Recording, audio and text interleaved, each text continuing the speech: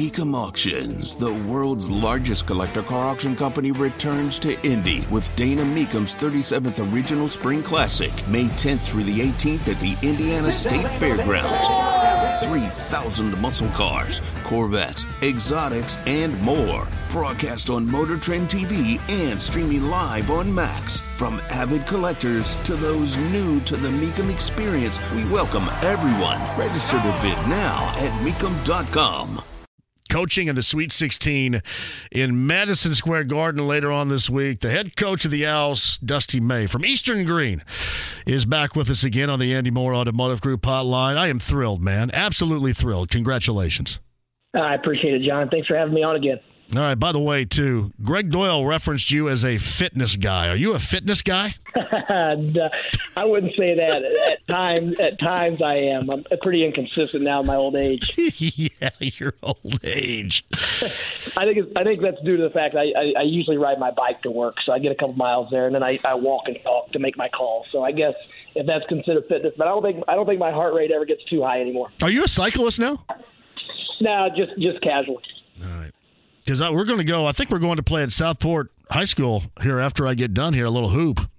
But I know you're not around and you can't play, but you would if you were here, though, right? You'd play? I would for sure, absolutely. I can't get Fife to go. He's too big for it. He's too good. You mean too big? Too big as in heavy or too big? No, too big. Too big as in I'm a better basketball player than you clowns.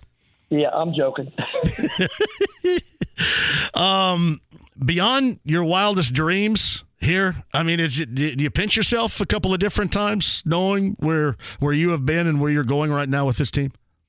Yeah, this morning you're so sleep deprived and we're traveling and a couple of people calling and you say, man, this is real. This is happening. It's not a dream. But like I've told several people, when you're in the eye of the storm, you don't have too much time to think about it. It's on to the next thing. We've got to prepare for Tennessee. We've got a lot of things to work through logistically.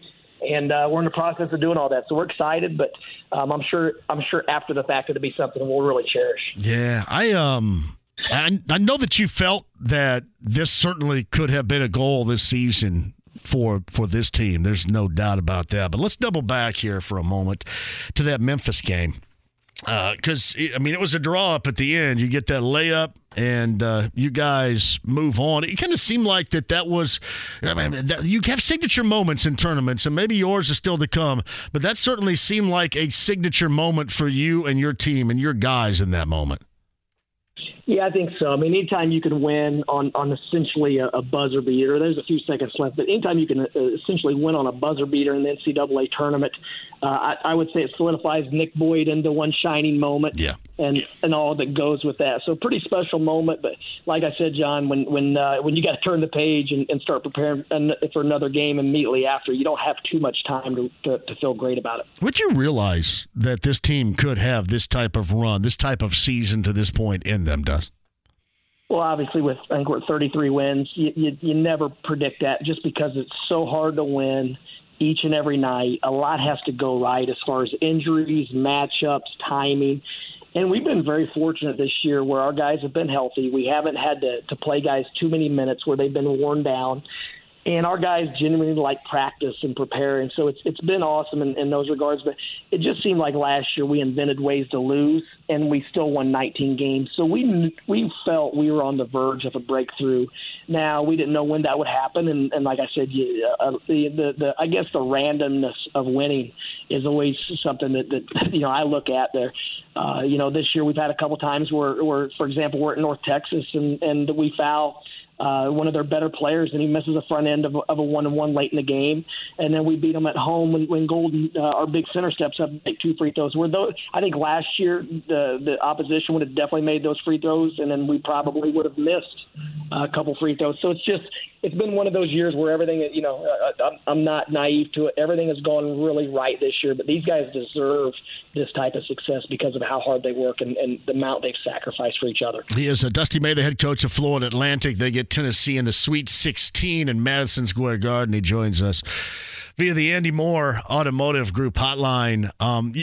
Here's what's funny, too. It's like yesterday, all of a sudden, you guys became kind of the villain playing Fairleigh Dickinson, right? I mean, all of a sudden, the entire house in Columbus was cheering against you. That your team seemed like it hung with it, but was there any initial kind of shock value to the crowd turning on you? Normally, you guys would be the underdog, but in this case, you weren't with Fairleigh Dickinson. Well, we talked about that, obviously, going into it. If we figured against Memphis, we'd be able to get all the casual fans rooting for the underdog. And, then obviously an 8-9 game, it was I think maybe a 1 or 2 point spread. So it wasn't as if we were the Cinderella team, but just the fact that the name recognition and the power of Memphis's brand. And to be honest, Memphis was really underseeded. Their metrics and everything, they should have been a top 5 or 6 seed, but nonetheless. And then, so we talked about it. If we were fortunate enough to play Purdue, we felt like with Ohio State fans and everyone else there, that they would be rooting for us and we'd have almost a home crowd. Well, obviously the script was flipped. And FDU definitely fed off of it. They played in the second half with unbelievable energy, and it felt like we were in a true road game. We definitely became the villain somehow, some way. It's odd because our guys are unbelievable kids, young men. They're great people. They're great citizens. So it was a little bit odd, but that's sports, and we'll embrace whatever role we need as long as we find a way to get a win. Yeah, and I mean, that would have to be odd. Like you said, just all of a sudden knowing that, hey, now you're the favorite, and because if again, you'd be more expecting that they would be rooting for you in some of those moments. John L. Davis is incredible to me, especially down the stretch in games, because he's cool, he's calm, and he's collected, and he's got that makeability from distance and on the interior. What makes him a different type of dude, especially late in games for you, Dusty? You said it, he's got a different look. When we're down, he's got a level of determination that, man, I haven't seen very often, and confidence and focus and just belief that he's going to make it happen. And anytime you have such a versatile game, there are a lot of guys that need screens to get their threes off, or they need a ball screen. He just scores in so many different ways that he's always a tough matchup. For example, he found one possession, he had their point guard on him last night. He goes straight to the block and hits his little left shoulder turnaround jumper. He has a big guy on him in transition. He gives him a little in and out and gets to the rim. I think he might have even got an and one. So anytime you can score in the number of ways he can, you're dangerous. But he just has a different look in his eye when the bigger the moment. Yeah, and he just looks – it doesn't look like he's sweating out there. Seriously, he just looks that cool. Yeah. The unique thing about John L. is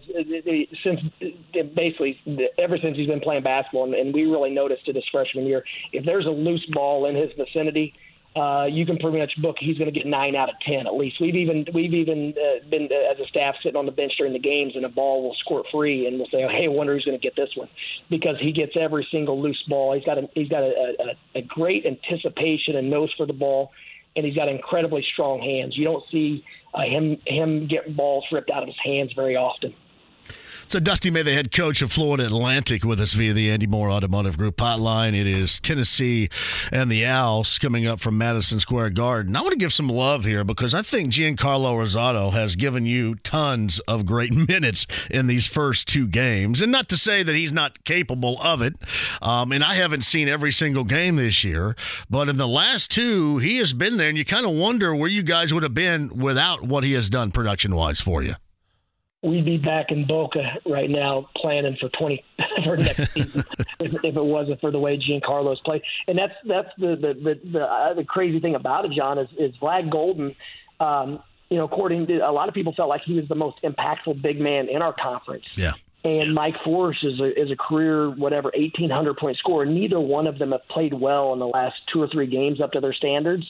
And so we still feel like we have a much higher ceiling if we can ever really start clicking and getting more guys playing as well as they typically do. So, but Giancarlo, he's been awesome lately, and he's such a matchup nightmare because he has guard skills as far as ball handling and passing.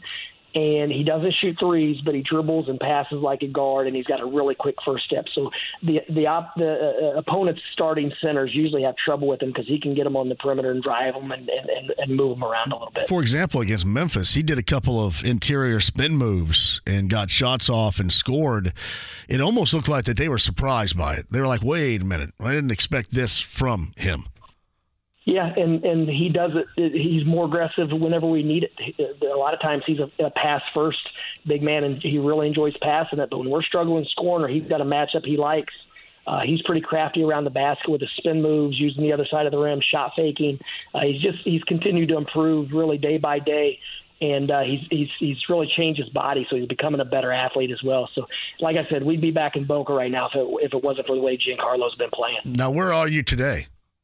We just flew to New York. Our band, families, administration, everyone immediately after the game chartered back to Boca. And the team, we would have only been back for one day. So the team, we took a charter flight this morning from Columbus to New York, just got up here. We're taking the day off practice. We'll take the guys out to eat, and then tomorrow we'll start in with our Tennessee prep. Do you have to remind them at the task at hand at all, like normal coaches would say or coaches might have to do? Or is this the group where you can count on leadership within the team to do that? 100% leadership within the team. These guys were asking for personnel this morning. They were asking for the scout. And obviously the staff, we're always working, the assistants are always working ahead, but we didn't have the final plan done yet. But the guys were, they're antsy to get started. They watch games on their own. They study their numbers.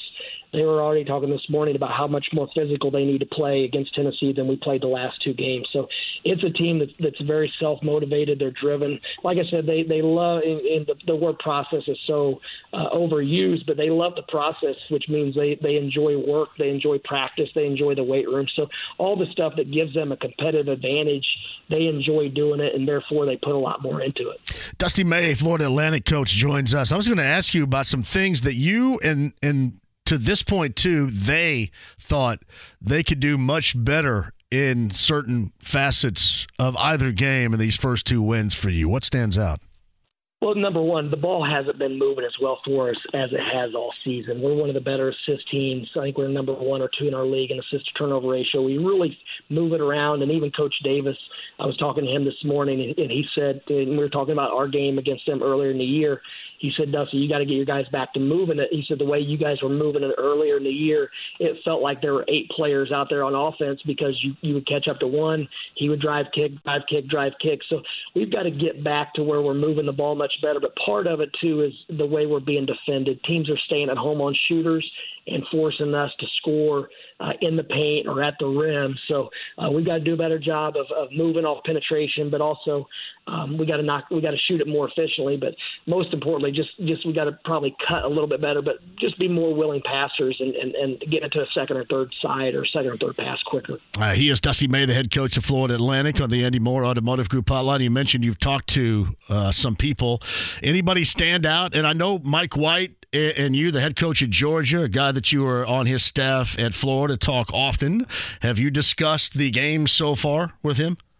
Yeah, actually, I hung up with him to call in to talk to you, John. So I'm going to hit him back in a minute. He watches us closely, and obviously we work together, so we know each other's teams well. And him, he's just got a good pulse of our team. So I asked him what he sees and those types of things. And then 2 of his assistants that used to be on my staff 3 of them were at our game yesterday, so they were talking about that experience as well. So a lot of commonalities with Coach White, but. I'm always interested to hear what outsiders see because they're not in the foxhole with us. They have a completely different perspective. All right, so what do you think about Tennessee so far? I know you gave everybody the day off today, but looking ahead at that matchup, what do you think about the Volunteers from what you know? Well, at times they've been the best defensive team in the country, and they've been top 10 consistently all year. So obviously it's going to be tough to score. It's hard to get in the paint. It's hard to make threes over their size, length, and physicality. They asked last night in the press conference immediately after the game what I thought about Tennessee, and I made a joke that we were studying Australian rules football to get ready for the Vols, and I guess that irritated a lot of people. It was a joke and jest about how physical they are. We're obviously going to have to play lower than them, more leverage than them, and be very, very intelligent as far as being the aggressor and using our speed, quickness, and I guess lack of height to get underneath them because they're huge and they're physical and they're aggressive and they pound the glass. So we've got our hands full. We got to do a good job, though, of not getting broken down, keeping bodies on bodies so we have a chance to rebound. Yeah, people thought that maybe they would struggle. Obviously, they had a significant injury, but it appears that they've just kind of raised their level of play even since that SEC tournament. And they did struggle a little bit immediately after Ziegler tore his ACL. I think they lost 3 games maybe short within the first couple weeks. But I think now they've been able to settle into rotation. They're finding their rhythm, and so they've kind of after hitting that little valley, they're finding their stride again. And man, they're playing good basketball now. Yeah, can't wait. Cannot wait to watch it. I was curious. I could almost look where you were saying no. What'd you tell Elijah Martin at the end of the game? I obviously wish he wouldn't have done it, just because I don't want a wonderful human being, anyone to have a negative perception of a wonderful young man. I mean, he's got one of the best hearts of anyone I've ever been around. He's a caring person. He comes from a great family. So just the fact that people would judge him, and, not to make an excuse for him, but if he had to do it all over again, he would dribble the clock out without a doubt, and it's a teachable moment. But it's we have an opportunity to go to the Sweet 16. You watch these guys now, and they dunk in warm-ups, they dance coming into timeouts. It's not something that we grew up doing or that I would do now if I was playing, I don't think. But it is part of the culture of the game, and these guys, they look at themselves as entertainers. They have a brand. They have these other things. So he definitely didn't mean to rub it in. The ball was pitched ahead. He's probably done that 1,000 times in his life, just not in that situation. And I guess it's just the culture of American basketball where we feel like that's disrespectful. On the other hand, if that happened to me, I would have no issue with it. But it's all just it's opinion. I wish you wouldn't have done it. I'm sorry that it did, and it won't happen again. I thought I saw you over there going no like that, and yeah. But listen, I mean, it's the first 2 wins of the NCAA tournament ever. You guys are going to the Sweet 16, and I thought John L., when he was doing his interview, said it right. He goes, I haven't done this very much, so bear with us. I get it. I completely get it, even if I didn't know you. This is all uncharted waters for us as a program. Obviously, making the tournament one time in the history of the school, having 0 postseason wins ever. That's including NIT, CIT, CBI, everything. So without a doubt, we probably got lost in the moment a little bit. But like I said, I'm more concerned with the perception of Elijah Martin because, like I said, there can't be a better human being playing college basketball right now. Yeah, well, it looked like you were apologizing to Tobin Anderson over there too. So Yeah, and apparently one of our players had said something to their bench related to the comments that were on social media the day of the game, and we don't like to put a lot of that stuff on social media because it's in house and whatnot. But something was said. I guess the coach was upset about it, and I explained to them that, hey, I don't like our guys talking to your bench, but I mean at the end of the day, there's probably been 20 to 30 players talk trash to our bench this year, and I never started yelling at their coach or the other bench. So, I told them I apologize for it, but we'll get it fixed and it won't happen again. Man, you're calm, cool, collected over there too. No wonder you're. I try to be. Yeah. You don't make much. No, you don't. I think there was one time maybe yesterday where you were mad about a non-foul call or something, and you got a little emotional, a little demonstrative. But other than that, you're pretty collected over there on the bench. Yeah, I try to. I know my first couple of years I was probably much more demonstrative towards the officials, and I don't think it helped. It probably just annoyed them more than anything else. And then as far as with our players, if I feel like I'm not helping them be better, then I try to stay away from doing it, even if it makes me feel better. So I've spent a lot of time trying to decide how I'm going to respond to certain things before they happen. And I thought the best way for me and our guys, because of the way they respond to my negativity, is to not be negative unless it's just the right time. So, it's very intentional to not get in our players' way of trying to be successful. You constantly evolving as a coach. Do you learn things every time you go out there, things you shouldn't do, things you should do, and then kind of evolve as those things, I'm sure, change or adjust as normally they would? 100%. There's not a day that goes by that we're not searching for a better way to do things and learn something from who we're playing or who we saw. For example, Todd Abernathy on our staff, he had the Purdue scout, and he did the entire scout preparing for them. So when things slow down, probably a day or two after we get done, I'll meet with him and figure out what we can learn through how, what they did with Edey, what worked well against them, what didn't, just so we can learn how to do better with our big guys, how to be better, how to put them in better position, but also how to defend a guy like that in a system like that as well. So without a doubt, we're always just working, trying to evolve, try to improve a little bit, and then you just hope over time you can put your guys in the best possible situation day in, day out. Todd Abernathy obviously is a local name that is recognized here, the son of Tom Abernathy. How'd your relationship evolve with him to becoming an assistant on your staff? Long story, John. He actually came to our camps at Indiana when I was running the camps. And 1 year, I can't remember which recruiting class, we didn't have a scholarship. And we tried to get him to walk on for a year, and then was going to, basically he'll earn one after 1 year. But he wanted to go on scholarship, and at that point he was recruited by mid-majors. He waited till spring of his senior year and ended up coming down to either Memphis with Coach Calipari or Ole Miss and Rod Barnes. And he ended up going to Ole Miss, had a great career, played professionally, and then he was an assistant at Ole Miss when I was at Florida. So we always, we had mutual friends, we had mutual connections. And, so the relationship just grew from there. And obviously him being from Indiana and Tom Abernathy's son, we share a lot of the same traits. So it was a natural fit whenever we were able to bring him on staff. Yeah, that's pretty cool. Yeah, great local connection right there, too. And by the way, speaking of local, it seems like that there was quite a bit of GC going on in Columbus over the weekend, too. So I know Ann is keeping track of the tickets. Ann is handling all. Yeah, I'm like she's been it's been a blessing, her handling all the logistical stuff just so I could focus on the team and all this kind of stuff. But yeah, I couldn't believe all the people that were there. I was bumping into relatives in the hotel that I didn't even know was coming to the game. So it was pretty cool. But like I said, when you're in the eye of the storm, you don't have a whole lot of time to hang out and socialize. So I'm just glad that we're able to share this experience with so many people that have been a lot, have helped in so many ways. And then I know a lot of people are proud of our guys. Well, you sure as hell can't trust Fabio to do it, so I get why Anna's in charge of it. Fabio, I don't know what he'd be doing with it, so he'd be in trouble. I think he's in the weight room. He was in the Marriott weight room most of the trip. Is he running or lifting? What's he doing? definitely lifting weights, I think. Fabio. You don't get a nickname like Fabio unless you're moving weights. He's got to keep that thing. Hey, man, honestly, very happy, very proud of you. Keep this thing going coming up on Thursday night. You are going to be coaching in the Sweet 16 at Madison Square Garden. That is absolutely spectacular, man. Well done. Just well done, and keep it going. Thanks, John. I really appreciate it. Stay in touch, man. Yep, thanks.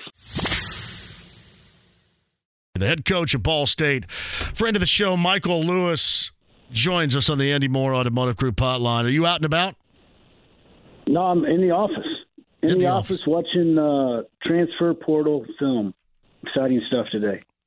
How many names are in the transfer portal right now? Well, I think it's been open a week now, and there's over 600 names. So that's incredible. I'm glad that you brought that up first.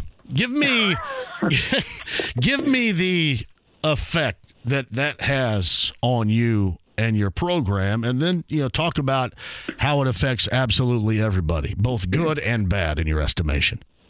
Yeah, I think for us, I think we got to learn how to navigate it to best build a roster here at Ball State to be competitive year in and year out. And when I mean that, like, okay, we won 20 games this first year. It's a great first year. Like, we need to continue to build on that. So how can we use the portal to help our program improve? And then, conversely, like Peyton Sparks went in the portal, and I look at that from a standpoint of he's had a dream to play at the highest level of college basketball since he was a little kid, and he expressed it. He grew up obviously in Indiana and has watched the Big Ten, and that's always been appealing to him. And part of our job, I think, at our level, just as it was at other places where, you try to help a kid become a professional and reach their highest level. Like, I think Peyton feels like we, over this year, like, hopefully we've done our job as coaches and gotten him better to the point that he can chase his dream, and we've got to be able to support that. So I think there's a lot of good and bad in it. I think each situation is of its own. But we got to figure out how to use it best for Ball State. So we're in there looking for players that fit our program. And then obviously we've got somebody in there that we're trying to help chase their dream of playing college basketball at the highest level. Hey, he's 13.5 and nearly 9 rebounds per this past season. How difficult is that going to be to replace for you in trying to track that down? Yeah, I mean, anytime you get that type of production, I think it's going to be difficult. But there's also guys in the portal that have, similar numbers. And so we got to do what's best for Ball State and get guys that fit what we're trying to do. And, I think the thing that it has hurt the most is maybe high school recruiting. I think the combination of the portal and the extra COVID year that some of these guys are getting, it basically skipped it adds backed up a whole class of recruits. And so, it's difficult at any level, the transition from high school to college to make that adjustment.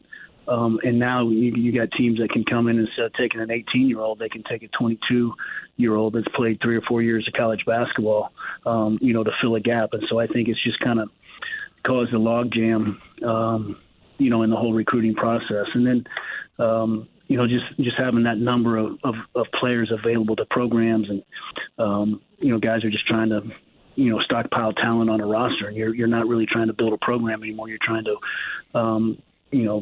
construct the best roster you can year in and year out to compete for your university. Yeah, that's going to be so different. If you had your voice to be heard to make up rules that you think would be better for how to deal with this. I'm assuming you're a smart guy from Du Bois County there. I know you got the smarts real good. Right. From Jasper. You have anything in mind, designs in mind that would be better suited for everybody? Not everybody's going to be happy with anything. Don't get me wrong, but yeah, that's hard to say. Because we're looking on both ends of it. We're looking at the portal to advance our program, and we're also got a really productive player in the portal that's looking to advance himself, and I think we got to support both of those. I'm not angry at Peyton Sparks for his decision. That's, like I said, I think that's part of our job, is helping him get to where he wants to go. And I don't know what the right answer is. And there's a lot of things in college basketball, college athletics that are happening right now that, I think should have been in place a long time ago. But I also think some of them, can affect our game in a negative way. And, not everybody in college athletics is the same. You've got football and you've got men's basketball and you've got everybody else. And yet we've got a system in place that wants to treat us all the same, and it's just not how it is. This is a business.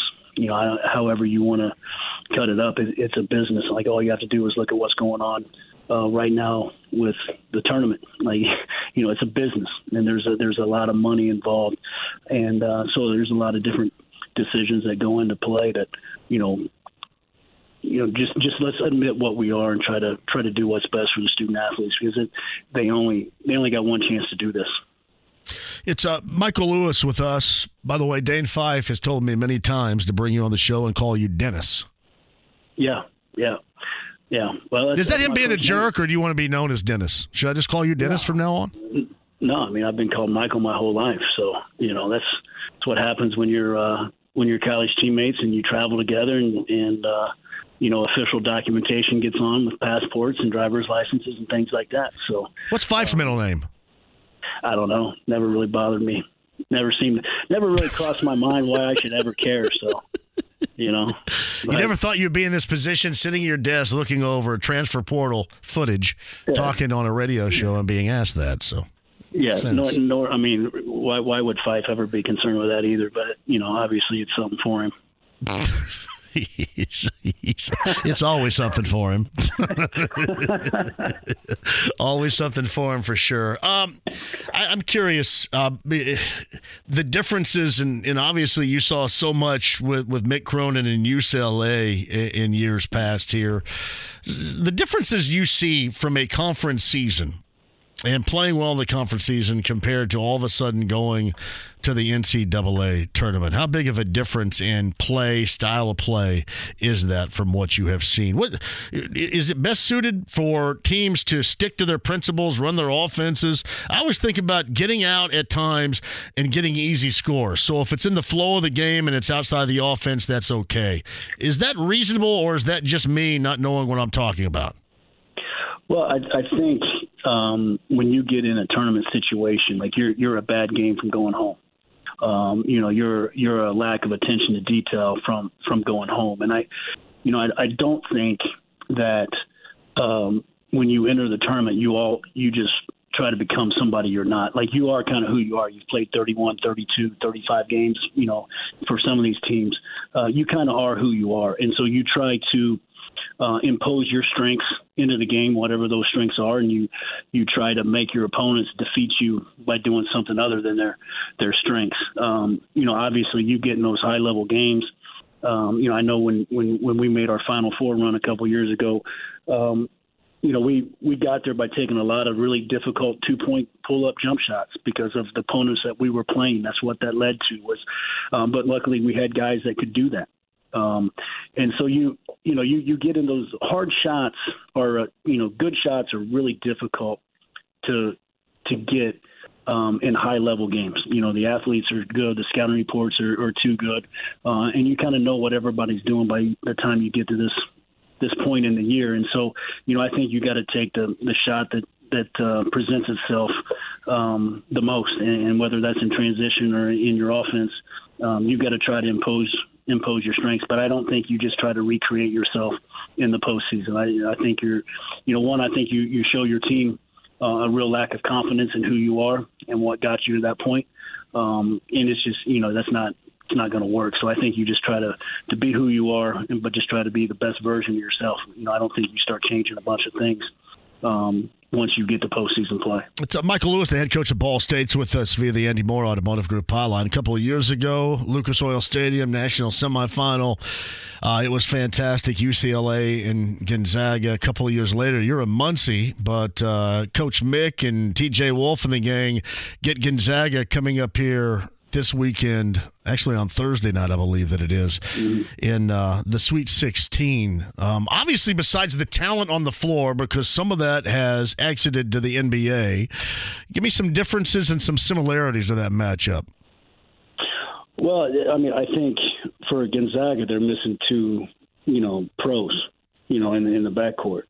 And, I think I think Gonzaga's a really good team this year, but I think from an overall talent standpoint, they're missing that, that lottery pick, that first round draft choice. I'm not sure they have that in their backcourt this year. The UCLA team is, that was a team that I thought really the last month of the season was playing as well as anybody in the country. And then the injury to Jalen Clark happened. But I think in that absence, you've seen a freshman, a very talented freshman in Amari Bailey really kind of, go to another level and provide them with some, a little bit more offensive spark. But they're missing, Jalen's defensive presence. And then, how healthy is Adem Bona on the inside, because he's obviously a great presence on the interior from a defensive standpoint. But, I just obviously, my heart is in with UCLA in this deal, and it'd be, I can't wait to watch them play and really excited for them. And, I hope that they can make another run and get back to another Final Four. But 3 consecutive Sweet 16s is really, really, really impressive. Yeah, this is so fun to watch. They still are fun to watch, and they just compete. They just play so hard. Like I think Jaime, is exactly the type of guy that you want, from a college player, today. Like he's been there 4 years. Like he's won a ton of NCAA tournament games. Like there's one thing missing, which that's how you're judged out there in Westwood, and Tiger Campbell's had an outstanding career. They just got a bunch of really good, basketball players and really good dudes out there. Yeah, guards in control. You saw that with what's his name, Noel of Kansas State yesterday. Guards in control, and you see that with Tiger Campbell. That has been just a constant for that team. and certainly something you'd seen a bunch of.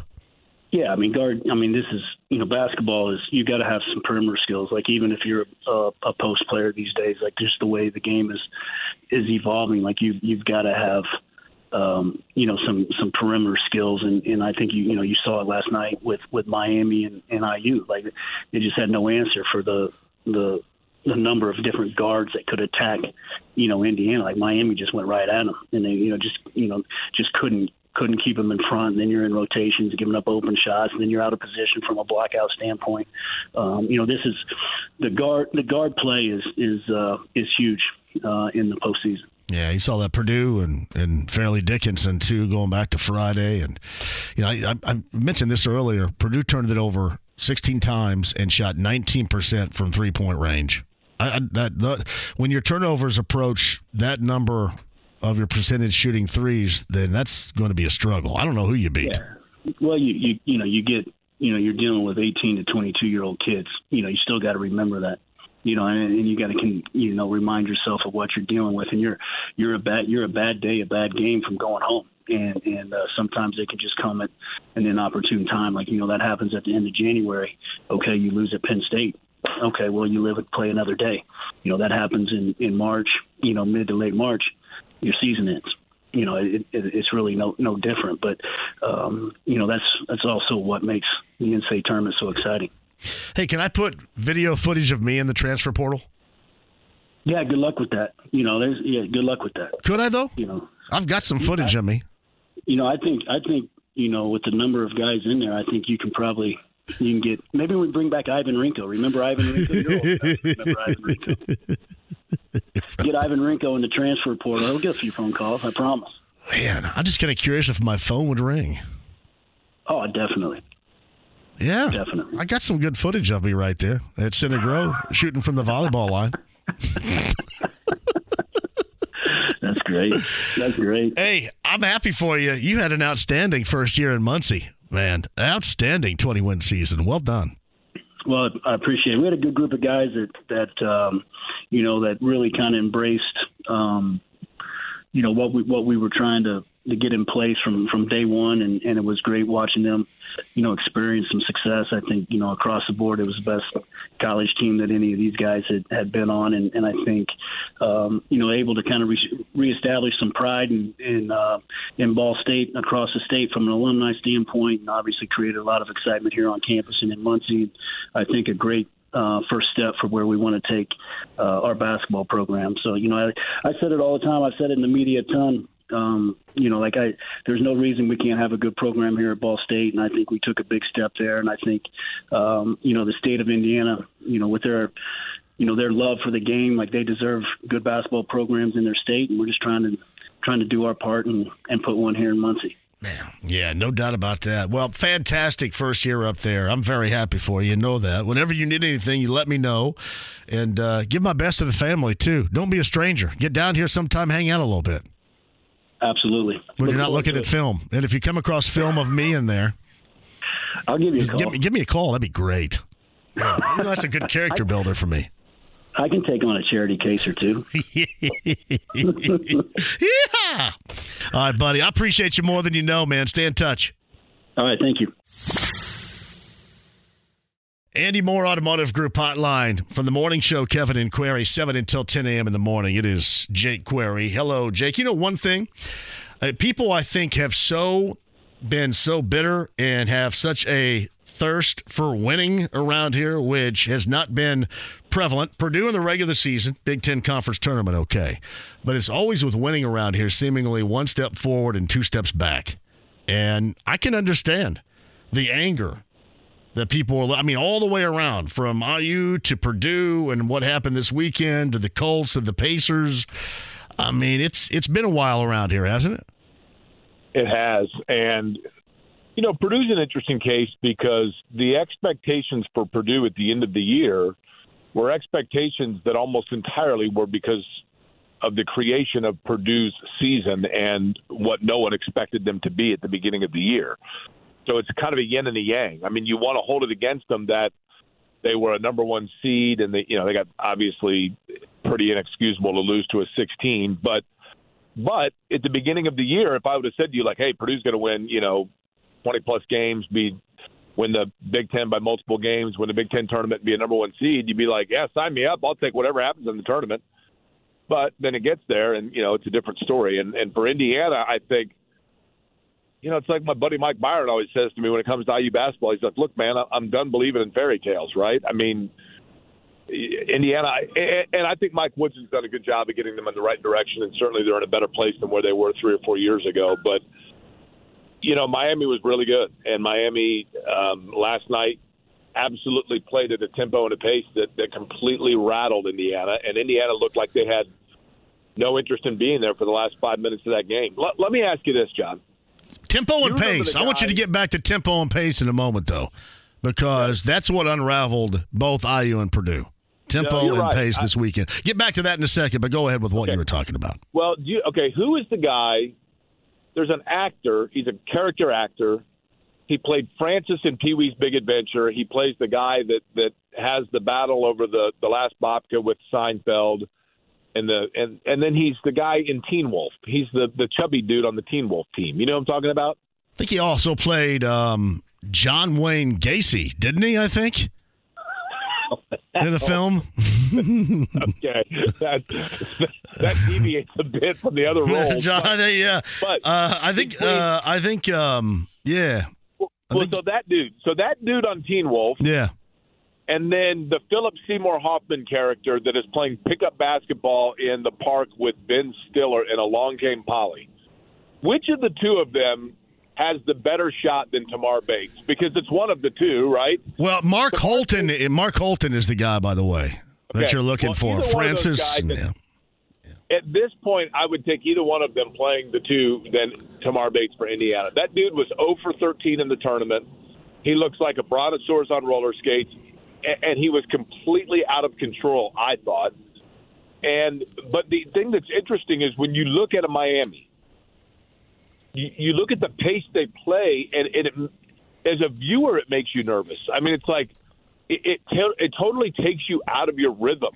And every time that Indiana tried to make a run, I mean, when Indiana came back and took the lead early in the second half, you're thinking, okay, I thought it was going to be like Mackey Arena's game all over again, where it was like, okay, they got down early, they kind of weathered the storm, they took the lead, and now they're just going to build on it. And Miami came right back. And Indiana, at that point, they folded. They flat out folded. They looked like they Purdue looked like they were the fans that were looking at the clock going, this isn't really happening, is it? And Indiana looked like a group that's like, I don't know what's happening, I just know I don't want to be a part of it. It was disappointing on both counts. By the way, Chubby, Mark Holton and Teen Wolf, he could knock down a jump shot and at the same time eat a payday during the game. So that was pretty impressive. Yeah, and the basketball was so realistic. Yeah, I had what's his name? Mick. I think it's something Arnold, on the actor that played Mick. And we got into the conversation, this is like years ago, about Teen Wolf. And we were talking about basketball, and he said, what's interesting about that is I had never played a game of basketball in my life. And I thought, yeah. Really? You don't say. You nor the entire staff, nor the entire cast of A Season on the Brink. Oh, you laugh because it does hurt. I want to get back to IU with you in a second. But you talk about speed and tempo. All of which just really crushed Purdue on Friday, even against a team like Fairleigh Dickinson, who didn't even win their own league. They backed into that, finishing second to Merrimack, who was not able to play Division I going into the NCAA tournament just yet. I shouldn't say Division I, but not able to go to the NCAA tournament just yet. So you look at it that way. Like everybody's screaming for Matt's job, and I know everybody is mad about it. That's not the solution. The solution is going to lie what type of backcourt in the future, especially, he can put together. And, Jake, let me tell you this. If you turn it over 16 times and you shoot 19% from three-point range, if those numbers are that close, you're not going to beat anybody. You're just not. That's totally correct. I understand the frustration with the way things have gone for Purdue. I do. And I understand the impatience with 3 years in a row becoming obviously, not an anomaly but a pattern. I do have a great deal of respect for Matt Painter. I think he is not only a very good basketball coach, I think he's an outstanding representative of the university and the way that if I was a booster or an alum or a fan of Purdue, that I would want them represented. That said, I do feel like late in that game, the thing that's bewildering to me is that I know Matt Painter knows the game of basketball, and more than I do. But it seemed like schematically they got away from in the last 5 or 6 minutes what would have been able to allow them. Because you're thinking to yourself, okay, they're not going to blow these guys out at this point. Just survive and advance, right? Survive, regroup, and advance. And not getting the ball into Zach Edey. And I get the fact that Fairleigh Dickinson did a really good job of, basically doubling him, bordering, tripling him, and just saying, okay, let Fletcher Lawyer and Braden Smith and Mason go. You guys shoot. Beat us that way. And it's not Matt Painter's responsibility that those guys weren't knocking down shots. But it probably is his responsibility to then make alterations as to where the ball is going and what their sets are designed to do. All of that said, I think what Matt Painter needs to assess, John, in my opinion, is I think Purdue has masterfully figured out the blueprint on being a competitor every year for the Big Ten league title, and playing that style of play better than the other teams in the league. The problem is, for the most part, all of the teams in the Big Ten play the same style of play. And it's a style of play that is not really replicated by most power schools in the country.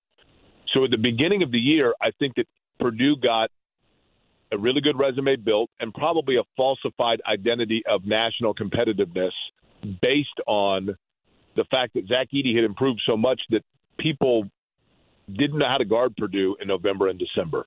And then once they got that blueprint and kind of figured it out, I think Purdue didn't have to make a lot of tweak because in the first go-round of the Big Ten, they, kind of dominated everybody. And then everybody figured out how to make adjustments. And Purdue down the stretch, truth be told, from mid-February on, was a good team, but not an elite team. And I don't know that they made the proper adjustments to change the way that they played, because the way they play is a blueprint on how to win the Big Ten, but not necessarily on how to transfer that into winning against varying styles from varying leagues. And that's the thing that Matt Painter is going to have to figure out and make adjustment to. And I'm confident he can do it because I think he's a very good coach. But I get also why Purdue fans at this point would be like, that's wonderful, but I'm out of patience. I get it. However, Micah Shrewsbury is a wonderful coach at Penn State, but outside of that, who realistically are you going to get there? I think Matt Painter is still one of the 10 to 15 best coaches in college basketball. And if people want to come after me for that, that's cool. I get it. But I have a great deal of respect for him. Jay Quay, the morning show with us, I mentioned this regarding offense, and this is just my novice opinion, especially in terms of which it changes from the Big Ten to once you get into the NCAA tournament. I think that, and I think we've seen this with Michigan State too, and Dane was on here earlier. I should have probably asked Dane, not on the show, but at least in studio for the midday show. Teams that can run an offense, that's great, and run their offense, run their stuff, that's fantastic. But when you can also free flow and run and, play that style of basketball too, while also, sticking to your principles, offensively speaking, and running your stuff, I think that's what best benefits the tournament, because when you get out and run, you can find ways to get easy baskets or easier baskets and easier looks. Like with Purdue, everything is in the half court, and everything seems like it's excruciatingly hard, or at least it felt that way on Friday. And you watch all these other teams, they're getting up and down the floor, and again, they're making shots, which makes any offense look great. But the free flow that's outside of the offense of what you normally do, I think that is what helps teams advance in this tournament, helps teams end up winning games in this tournament. And I think sometimes you get a team that's kind of stuck in their principles and their ways, and that's where it can really burn you. Yeah, I would agree with that. I think also, Purdue is a lot like, Purdue is basically saying, like, we're going to do what we do, and we're just going to do it until someone figures out how to stop us from doing it. And I think teams figured out how to stop them from doing it, and they didn't properly adjust to it. You know, the interesting thing to me is if you really look at the guard problems for Purdue and Indiana, the compromise is kind of in the middle. And by that, I mean Braden Smith at the beginning of the year, I was one of those that was like, hey, Indiana can have their 5-star McDonald's All-American out-of-market point guard that's going to the NBA next year because Purdue just found another 4-year guy that is smarter than everybody on the floor as a player and is a bulldog. And Braden Smith's going to be a fine player. But he was not fine in the first round of the tournament. He looked totally in over his head. He had 7 turnovers. He didn't shoot the ball well. Same with Lawyer. Didn't shoot the ball well at all the last 6 weeks of the season. On the other hand, you have Indiana with Jalen Hood-Schifino, who clearly has the skill set, clearly has the potential, and that potential is going to get him drafted in the first round, probably in the first 20 picks, because he's shown enough flashes of it. But he also lacks the consistency that you would want that comes with that skill set. And a lot of that probably just comes with age. But so on Indiana's hand, you have a guy that does have the ability in open space to be able to dictate pace and score in the mid-range game. And on Purdue's hand, you have a guy that wants to slow it down and be crafty and figure out where the ball needs to go. But both of them hit the skids heading into the tournament, which is the absolute worst time to do it because you have to have good guard play. And neither team, John, has the depth in backcourt to be able to offset an off night from those two guys.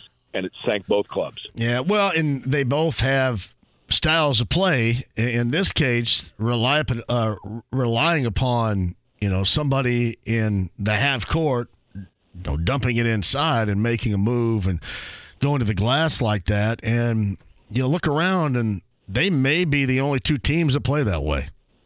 Yeah, I mean that may be it. So I want to get back to the Purdue thing because again, this is my novice opinion on it, and I know that you want to run an offense because you've had success in it. I don't know how you end up pushing tempo very much with Edey, and it's not because he's slow. I'm not saying that. It's because you do still want to stick with the principles of getting him the ball in the half court. That does kind of defeat the purpose. But I just think you got to, in this tournament, find the occasional easy basket. And when you score 58 points and you struggle shooting the ball as they did, it was few and far between. And you even go back to last year, Jake. What was the big criticism of that team last year? It was when Jaden Ivey goes to work, everybody kind of stands around and watches. So you've got like different they need to be somewhere in the middle there, if you know what I mean. They need to be somewhere in the middle. That's, I think, what he needs to find. I wish I had an answer for him. I'd give it to him, and he'd probably laugh. But I just I don't know what that answer is. I know this, that teams that normally advance find ways to score some easy baskets and then make plays when you need to make those plays. That's what sets you apart. It just has been that game on Friday was just so difficult for Purdue to score, and it can't be that. I mean, beyond your shooting numbers, it just can't be that. I also think that, John, the thing for Purdue fans and Indiana fans too, that also adds sting to it. This is a unique tournament this year. When you look at it, and I realize that Houston's really good and UCLA is really good and Alabama in particular is really good.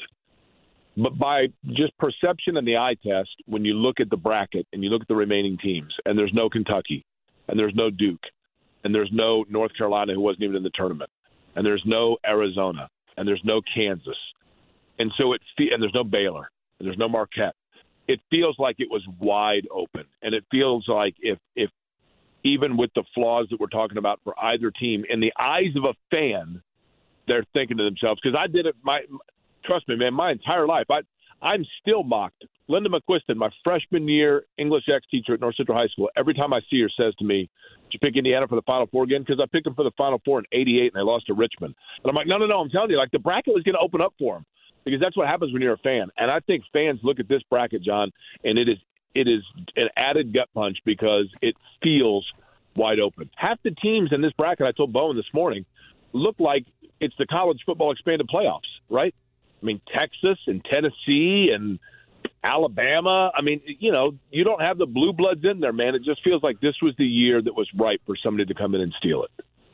Yeah, well, that's why I picked Gonzaga, too, because Gonzaga is not nearly as good as they have been. And, they're back again in the Sweet 16 for, the 8th consecutive time. I still laugh when people call them chokers, too. I laugh when they're called chokers. And that is, I don't care what anybody says. I know they play in the West Coast Conference. That is a college basketball blue blood, is it not? They're a blue blood. They are, no question. Now, somebody asked me this question, and I should have asked this morning on the air, and I forgot to. So I'll ask you, just for people to ponder. I think it's a great question. Would you rather be Purdue, who gets a number 1 seed and gets beat by a 16 seed and becomes kind of the giggling stock of the country, or would you rather have a year like North Carolina did where you are the preseason number 1 and miss the tournament? I don't think in any way, shape, or form, especially with their recent history, that you want what Purdue was served on Friday. Okay. You don't want that. You do not want that. That is the last thing that any of them needed. Yeah. And I mean, missing it is one thing. It's, but this. I get it. Here's what's funny about what you're saying, too. Like missing it would be like grounds for dismissal, right? Because you're missing it. You didn't win your tournament. You didn't win your league. You're not winning, so you missed it. That's grounds for dismissal. To me, what he has done is not grounds for dismissal, but it is worse considering the history that they have in that tournament. Yeah, I mean, the precedent, and look, I think it's a fair question of, how does Purdue psychologically bounce back from this? I don't know that it has the long-term effect on Purdue and that we will know that until next tournament, where if they're playing all of a sudden, they're in the opening round and they're playing Coppin State and they're down 3 with 4 minutes to go, is it pucker time again? Now, Virginia lost to UMBC and they got blown out. Like when Virginia was the first number 1 seed and the only other number 1 seed to lose to a 16, they got run off the floor. But they came back the next year and won the national championship. So you saw, it didn't affect Virginia, but it remains to be seen how it's going to affect Purdue. And I think it's probably realistic that Zach Edey's not one. I mean, I shouldn't say that. I don't know what Zach Edey's going to do. I think he will explore. If I'm Zach Edey, I explore coming out probably because it's like, well, how is your stock going to be any higher? And I don't even know that he's a drafted player at this point, but he could make some money playing somewhere next year. And if I'm Zach Edey, I'm going, look, are they going to get me any more help? Because, Roosevelt. I don't know. And this is just me here. I don't know how any of those guys that can come back wouldn't, because you don't want to go out like that. That's making it easy. It's easy for me to say right here, Mr. Got no, monetary stake in the game. Easy for me to say, and I realize that. But there is no way in the world, if you're competitive with that group, you want to go out like that. Didn't Zach Edey infer midway through the year this year that he was disappointed by the NIL money that he had so far? I thought I'd heard that somewhere. I don't remember it, but you might be right. Not in a totally rude way, but and I don't know. I don't think Zach Edey is – certainly he's not a first-round pick. I don't know that he's a drafted player in the NBA. But I do think that he'd probably get opportunity. But if he doesn't, he certainly could play in Europe and make good tax-free money without risk of, getting injured and losing out on any revenue whatsoever. So you'd have to explore it if you're him. Yeah, he's going to have some money to be made playing basketball. There's no doubt somewhere. I will say this, too. We were talking about Boilermaker fans, Jake, 1-2 run. Matt Painter out of town after that loss. It's not going to take much to run a lot of these guys out of town. Like, it's weird. You see Rick Pitino take that St. John's job, and what is he, like 175 years old, and he signed for 6 years. A lot of these guys, this NIL and this transfer portal, enough is enough. And it's going to, I think, be an easier decision for some of these guys to make to disassociate with the head coaching ranks or the coaching ranks in college basketball than it ever has been, because there is so much of a consistent headache to deal with. And those two things, when it's the Wild West as it is right now and there are no guardrails, I think makes a decision. I'm not going to suggest it's easy for anybody, but it makes it feasible now more than ever to just go ahead and step away from it, get out of it. So allow me to ask you this, John. Yep. Which guy do you think should be more immediate in terms of looking through and sifting the transfer portal for incoming prospects? Matt Painter or Mike Woodson? Well, from sheer numbers, it's Mike. Woodson, right? But it is for help with what you were clearly lacking when it really mattered. Matt's got to find some quick, slick guard play somewhere. And whether or not, maybe Roosevelt Colvin's kid Miles can help coming out of high school. I mean, if it's for a spot or two, it's Matt, considering where they're going to be ranked going into next year. But if it's for sheer numbers and to make sure you don't take many steps back, it's going to be Mike. And I think that, Purdue thought they were going to get Nigel Pack, I think. I think they truly did think he was going to be on the roster this year. Who knows what a difference that would have made. The reality is, just based on the law of averages, both of them are going to have somebody enter the transfer portal. In Indiana's case, I think it could be more than one person. I mean, if Malik Renew, you would think, looks at it and goes, okay, I'm going to stay because the guys that played in front of me are gone. But, Geronimo, Banks, Bates, for that matter, DJ Gunn, I think all those guys look at it, and that's not a knock on or an indictment on them or anybody from Purdue either. That's just the reality of today's college basketball, right? I mean, it's free agency 101. It's NIL. Let's see what's out there, and let's go. So I think there could be a big turnover. And in your snap reactions or snap judgments after a bad game or not getting run or not getting to play enough throughout the portion of the season, all that is right there in making a snap decision and jumping into that portal immediately. It's so easy to do. What do you got? I'm going to put you on the spot here, but I apologize because I've been doing a bunch of stuff this afternoon and did not get a chance to look. I think they went into overtime. What happened to your trees today? They lost. Like 89 to 88 or something. They don't want to guard. They don't want to guard. They score, but it's like a big pickup game to them. But, John, I'll tell you what.